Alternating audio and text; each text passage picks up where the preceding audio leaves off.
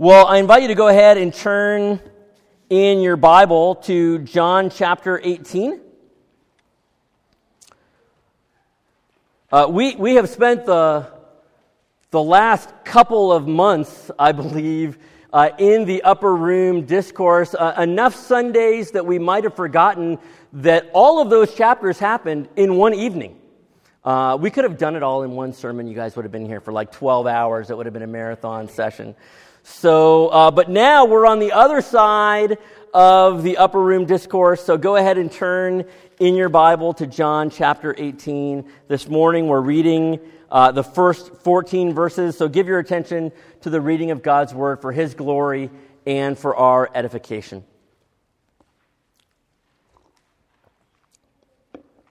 When Jesus had spoken these words, He went out with His disciples across the brook Kidron, where there was a garden, which He and His disciples entered.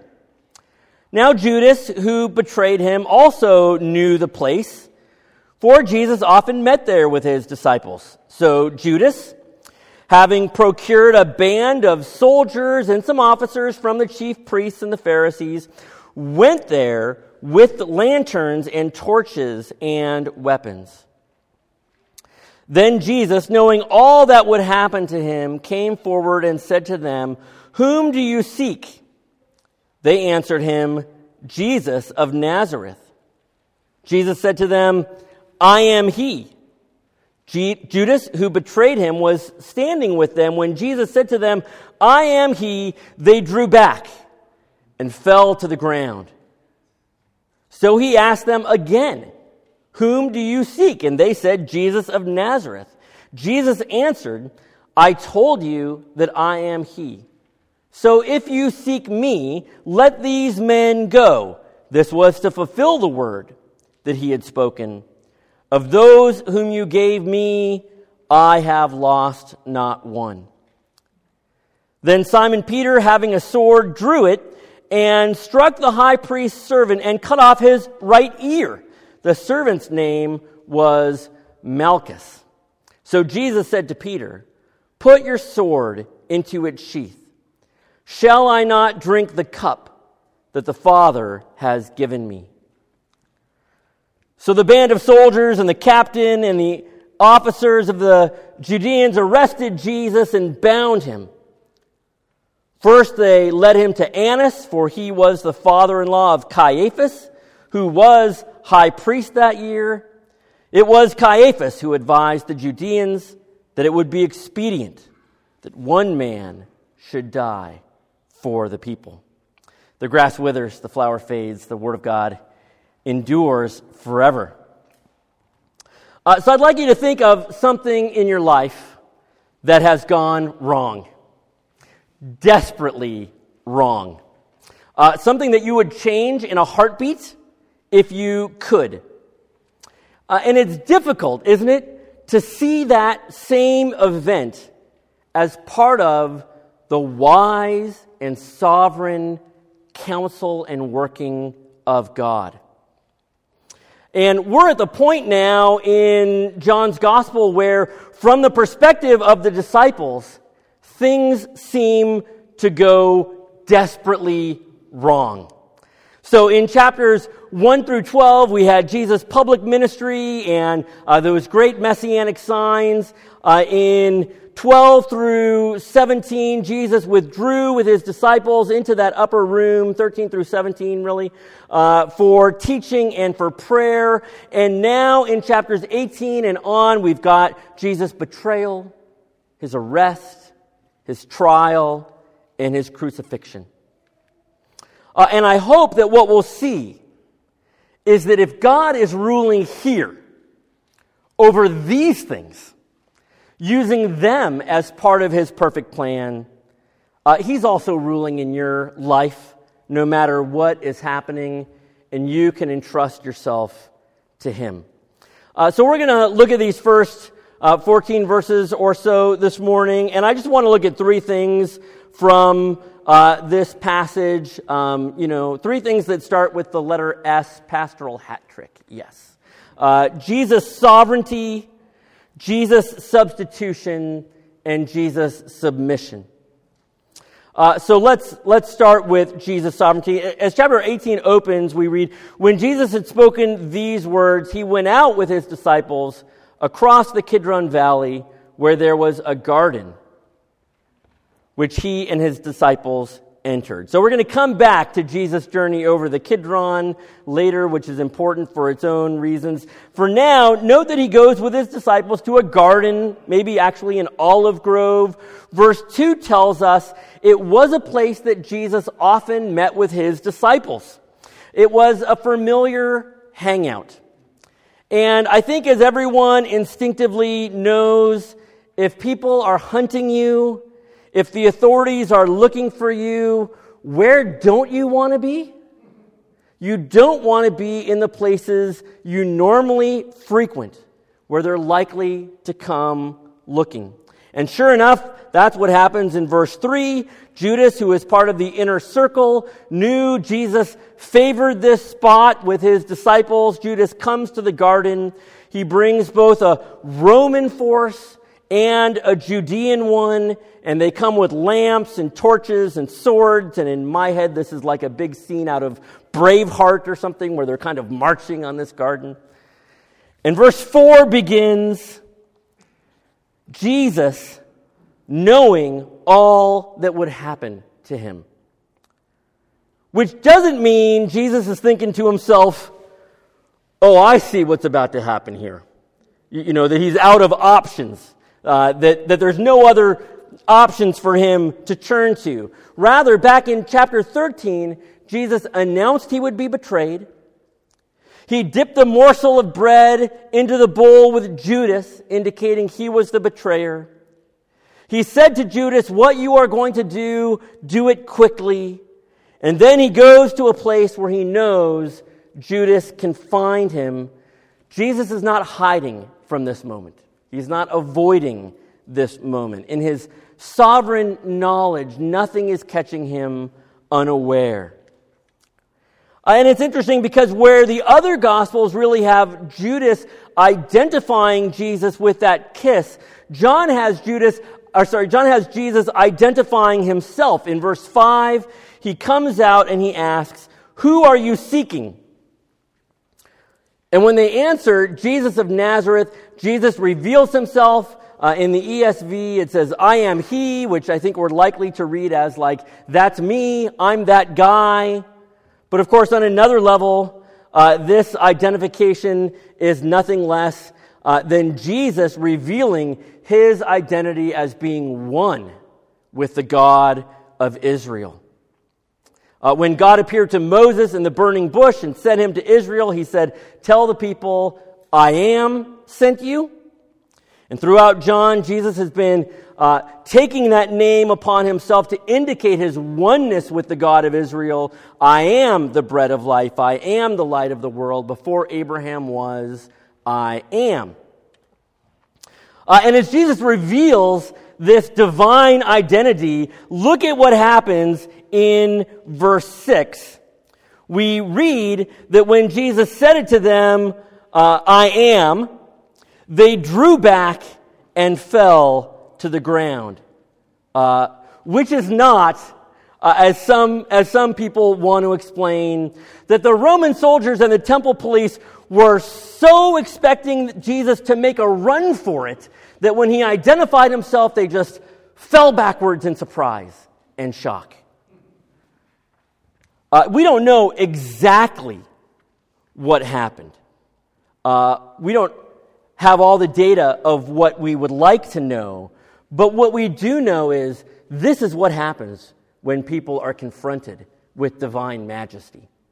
They fall to the ground, and I like the commentator who makes the comment that their reaction is a reflection not of their hearts, but of Jesus' majesty. We're getting a little preview here of Philippians 2, when every knee bows before Jesus. And for a moment, Jesus' true status comes to light, and the armed mass is revealed for what they really are, powerless.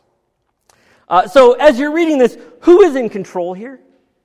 Jesus is not the victim of events. John chapter 10, 18. No one takes his life from him. He lays it down willingly. And John is showing us Jesus is in complete control over everything that happens. Just say that to yourself this morning.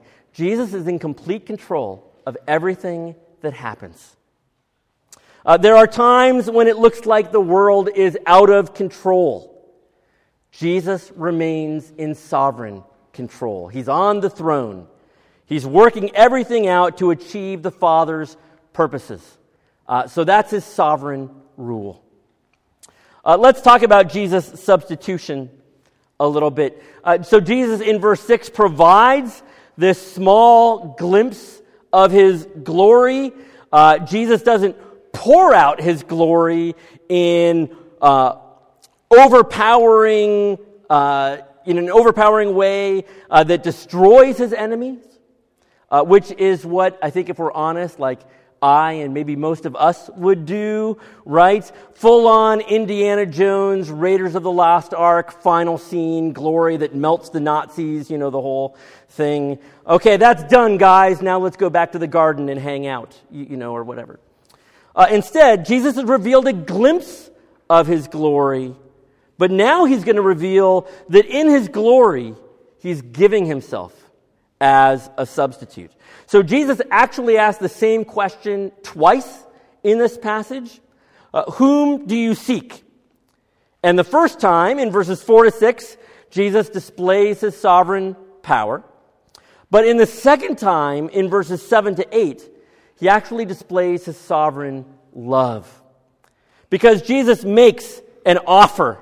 In verse 8, Jesus says, I told you that I am he. So if you seek me, let these men go.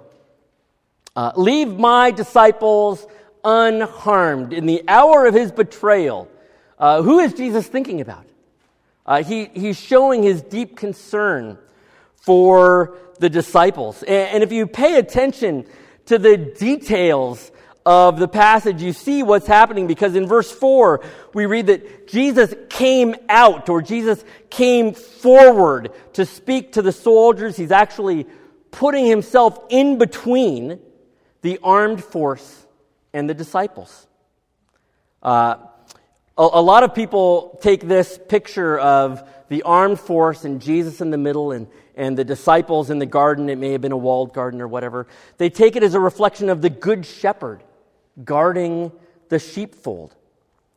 The early church commentators talked about how Jesus here is coming out of the garden as the second Adam to undo the work of the first Adam. Jesus steps forward to meet the enemy and give himself for his children. And I think that there are two reasons why we know that people who reflect this way aren't reading too much into this imagery. And the first reason is because of the explanation that we get in verse 9.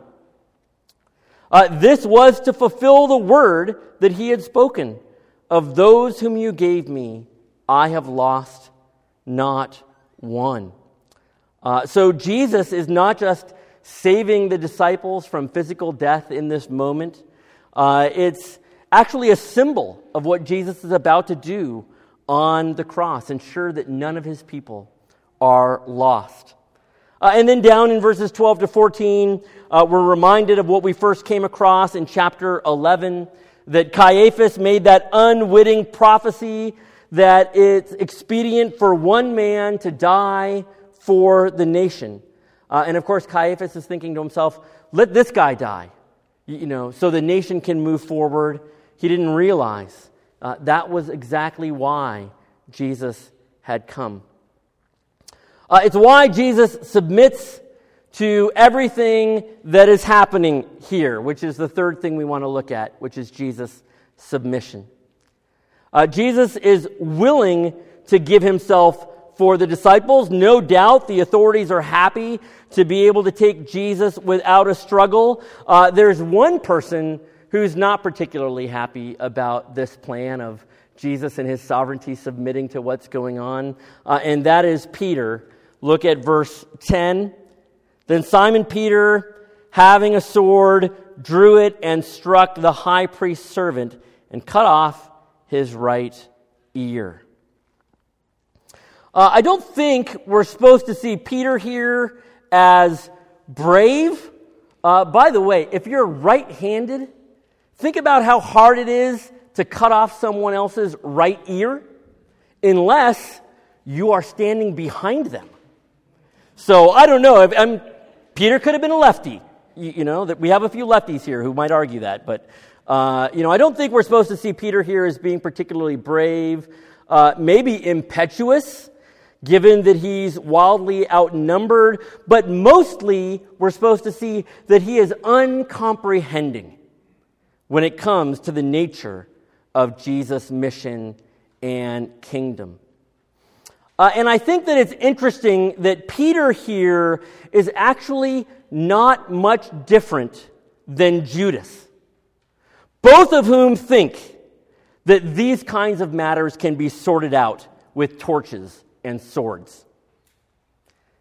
He looks a lot more in this moment like the forces of darkness than the Lord who is willing to walk on the way of the cross. So Jesus does not need Peter's help. We know from other Gospels, Jesus takes that ear and heals Malchus, the servant. What John focuses on is actually Jesus' rebuke to Peter in verse 11. It's got two parts. Put your sword into its sheath. Shall I not drink the cup that the Father has given to me? Put your sword in its sheath. Violence is never obedience to Christ. Violence has never served Jesus' cause. Violence is hurtful to Jesus' cause. Violence is a denial of Jesus' cause. I like the comment of Dale Bruner here. The arrest story teaches two ways to deny Jesus. By handing him over to his enemies, as Judas just did, and as overly liberal, weak Christological theology has done through the centuries, or by defending him too violently, as Peter now does, and as overly conservative or militant Christianity has done through the centuries. Violence is never obedience to Christ, who says, put your sword in its sheath. And then the other part of the rebuke, shall I not drink the cup that the Father has given me? So Jesus is rejecting the way of the sword for the way of the cup. And you can think of a cup as someone's portion. We might say it's your destiny. It's, you're getting your desserts or whatever. In the prophets, you read about the cup of God's anger, the cup of his wrath, or the cup of staggering. We're all filling up a cup, the prophets would say. And the contents of that cup are not going to evaporate on their own, no matter how long you leave it out there. For it to become empty, someone must drink it. And so Jesus takes our cup, he takes our portion, he takes what's rightly coming to us, and he drinks it. That's his work, to drink the cup of wrath to the dregs, to make God's enemies into his friends. And I just want to tie all of this back to this seemingly insignificant detail in the beginning, that when Jesus left the upper room, he went outside the city gate and he crossed over the Kidron Valley and went up to the Mount of Olives, where the synoptics tell us this garden was. And I think that that's significant because Jesus was not the first one to make this journey. If you go back and you read the story of David, David made a journey over the Kidron after he had been betrayed. He had been betrayed by one of his own counselors, his own inner band, Ahithophel, and so he took his own journey of sorrow and humiliation. So that's what this journey out of the city and over the Kidron and up to the garden is in the Bible. It's a journey of sorrow and humiliation. And David made that journey, if you remember the Bible story, because of his own sin. Jesus is taking this journey for our sin. He's willingly submitting to it. He's taking the cup for us. He submits to the Father's plan. He doesn't call down fire from heaven, which he could have. Look at verse 12. So the band of soldiers and their captain and the officers of the Judeans arrested Jesus and bound him. Think about that for a second. The one who in his eternal glory is literally unbounded by space and by time, he allows himself to be bound and taken prisoner and led away. He has this deep trust in the Father's goodness and love and purposes. And so I just want to come back to where we started, where I asked you to think about something that seemed out of control in your life, something that seems to be going or has gone desperately wrong, and I don't know what it is. Maybe nobody in this room knows what it is. Maybe it's marital or financial or parental. Maybe it's the loss of a spouse or a child or a job. We find our strength in weakness, and we submit to what God has for us. And we put away the sword and all the weapons of the flesh and our attempts at control, and we pick up the cup, which for us is not drinking the cup of wrath. For us, it's the cup of being conformed to the one who drank it for us. And if this is the way that Jesus rules, this is the way that we live under his rule.